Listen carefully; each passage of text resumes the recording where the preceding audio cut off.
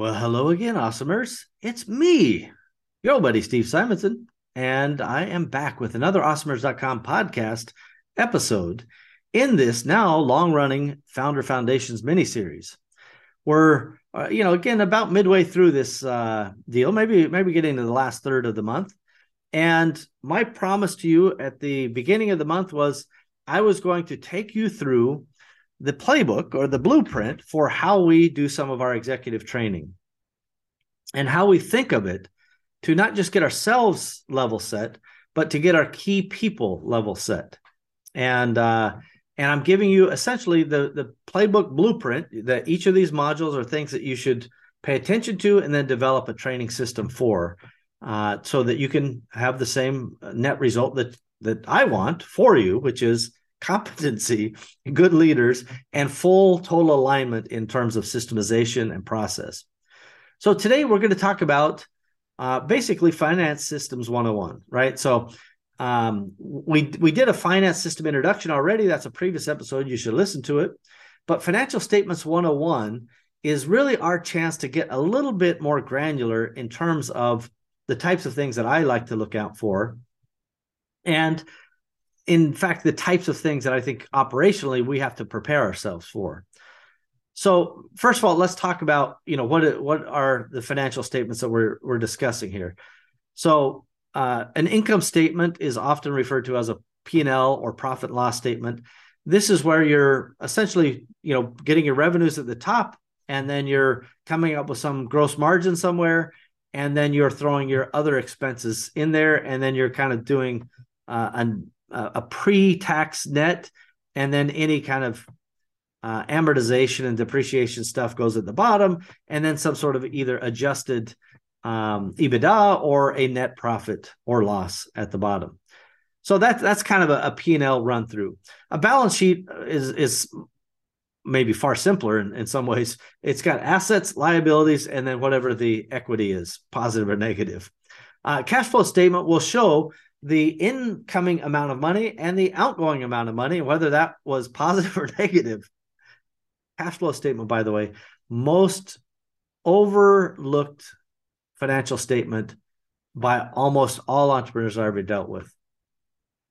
They get so fixated on the P&L and are we making money? I put air quotes around that for you audio listeners, that they don't stop and think whether or not that operational performance of making money means that they actually have cash. As a very clear example would be, if you are a private label e-commerce seller, you could be making a ton of money, yet have none of it because you're investing in more inventory. That next inventory purchase, assuming that you don't have terms, you're financing that before you ever receive the product, certainly before, most often, that is, before you sell it. And what that creates is a negative cash flow. I cannot stress how important this is. My old buddy, it's been years, but he used to run a company that was in the jewelry business, and it was an online company, became very successful. They were quite brilliant about it. He's a genius in his own right, for sure. And he's had hit after hit after hit. And I'm talking about not multi-millions or hundreds of millions. I'm talking about multi-billions. Really, really brilliant fellow. And what he realized once he got his business up and running is that his suppliers kind of really, really needed him. And he really needed their cash flow. And so he went to them and got really long extended terms far past the time that he would have sold the product. And this applies in different ways to different businesses. So if you don't see a direct connection, this is your chance to think about it and not just, go, well, gosh, this lesson doesn't apply in black and white to me, so it doesn't matter to me. This can apply to anybody. So he went to his suppliers and he said, listen, I know that I'm drop shipping from you, but it would really help me if I had 90-day terms from you. And they said, well, why should we give you 90-day terms? You're getting the money right away. And he goes, it would just really help. And because he had the leverage and had the volume, they wanted to reward him. And they are like, you know what? All right, we'll give you 90-day terms so you keep buying from us.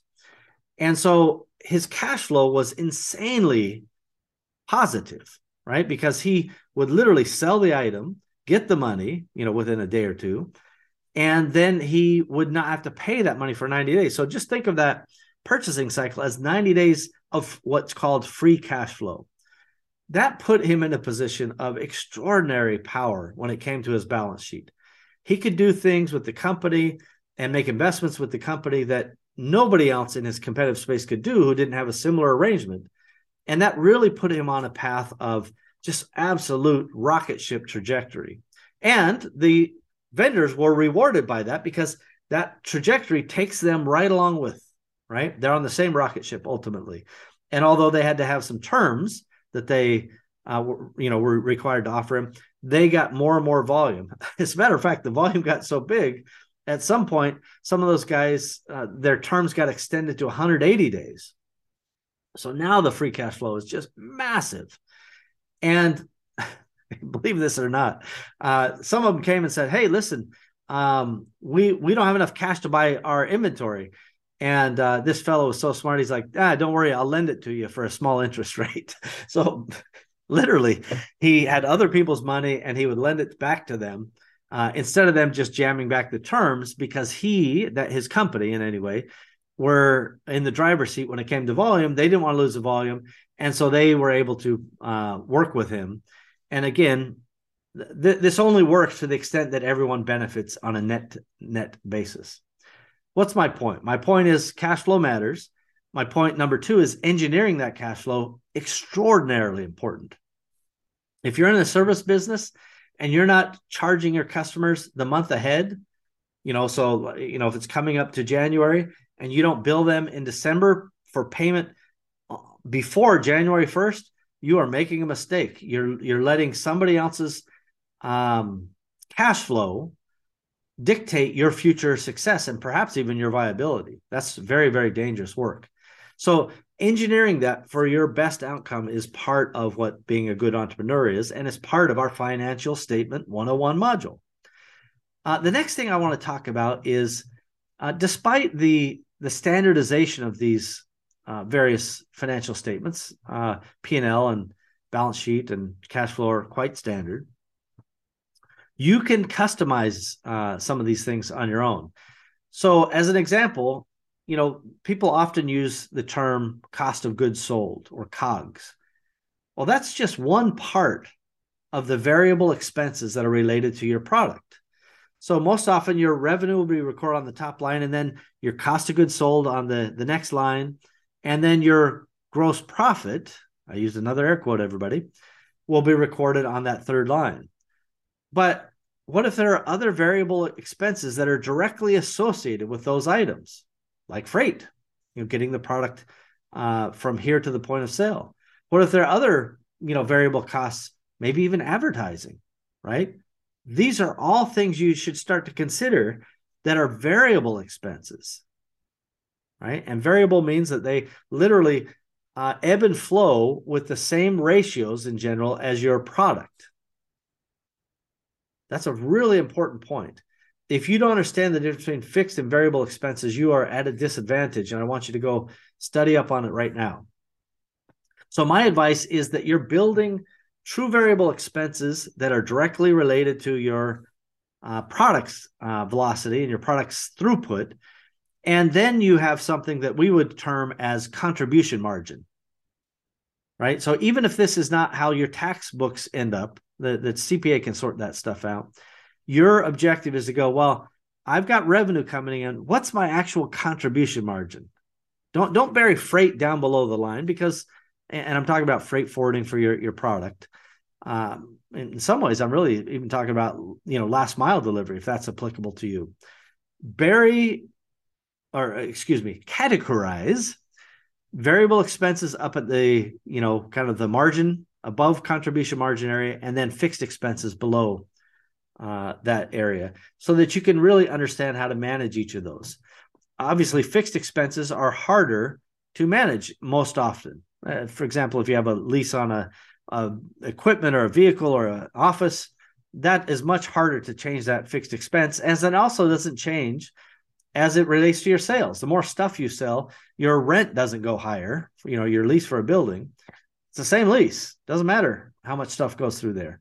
So that that fixed cost may start out to be very oppressive, but the more you sell, it becomes a much lower percent of your overall revenue. And that's part of the point. And it's the point that we really like to concentrate on, which is your objective with all these systems and your acumen and training on these systems is to start to find ways of driving leverage so that you can take out all of those costs that you can control, and to the greatest extent possible, even minimize fixed expenses, and then apply leverage as you go. Now, there are times, by the way, where the expenses are a leading investment before a payoff. The delicate balance there is, so one could argue, well, gosh, I'm going to hire a marketing leader, some level, forget the title right now, but some marketing leader who's really going to coalesce and calibrate all of my marketing stuff together. It's going to be great. But the first, let's say, 3 months of that person, they're not really going to be able to have a tangible impact. So that means your fixed costs went up, but your overall, your other revenues and variable costs are kind of the static. So your fixed costs as a percentage are looking worse, which means you have less leverage. By applying a financial accounting system and your 101 acumen, you're going to know, yeah, I did that consciously. I understand that. And after the appropriate period of time, whether it's 1 quarter or 2, we should start to see the benefit of their performance. And then we should, again, start to show leverage. So there's times where these things do go up and down, and I want to call your attention to that. I think that the important element of having a business are really that you understand that the business is a tool for you, and that you're just here as in the business context for that business to achieve some sort of financial output for you. Like it's the same as, like, I have a hammer and I have a nail. I use the hammer to hit the nail. Well, you have a business, it should produce profit. And if it doesn't produce profit on an ongoing basis, why are you doing it? Right? It's a terrible tool. You got the wrong tool, or you're using the tool improperly. So I don't want you to lose sight of that fact, because the health of your business is, reported on every month. And I alluded to this in the last module, but I want to say it very explicitly here. Every month, let's just say the first of the month rolls around. Within, let's say, 10 days, maybe 15 days on the outside, there should be a financial process in your company where the books are, kind of reconciled, closed, right? You're reconciling credit card statements, bank account statements, whatever. Then you're closing that period, right? This means no more entries. The ledger doesn't have to be immutable, but at that point, to make further entries that would change these financial statements, you would have to reopen the books, which is a whole thing. And the point is, once you close it, then the books don't change. Now, any adjustments that need to be made would be made in a future period, assuming there's some, like bill that showed up. Oh, this, we spent this money on freight, but we didn't get the bill for 3 months. So it's kind of timed wrong. But if you have a good accounting system, that would still be baked into your landed cost voucher so that you would have an appropriate margin calculation. So I know some of this stuff may seem stupid or nerdy or boring or too detailed, but this is where the rubber hits the road. Your ability, not just to understand it for yourself, but to lead your team to the appropriate financial metrics and the understanding of how to pull and adjust the levers for their business unit, whatever they're responsible for, is what makes all of this kind of work together. That is the secret. And that's what makes a business really start to perform. And that energy and that flywheel just really starts turning, and everything just starts to be easier, and it just feels more effortless, right? I love it when people go, I come to work and there's so much energy. It's, you can cut the electricity with a knife, and, it's just effortless. And I'll just tell you, it might be feeling effortless at that moment, but it was the compounding effect of all of the efforts that you made in the past that makes it feel effortless today. Make those efforts today, everybody. Start making the investment in yourself and your people. You will be glad you did. We're going to continue on with this mini series. Go do all the social media things, please. It doesn't cost you anything to like this. Click a little like button. It doesn't cost you anything to share it. And it also doesn't cost you anything to leave a review. 5 stars, always appreciated. Thanks again for your support, everybody. We'll see you next time. Bye-bye.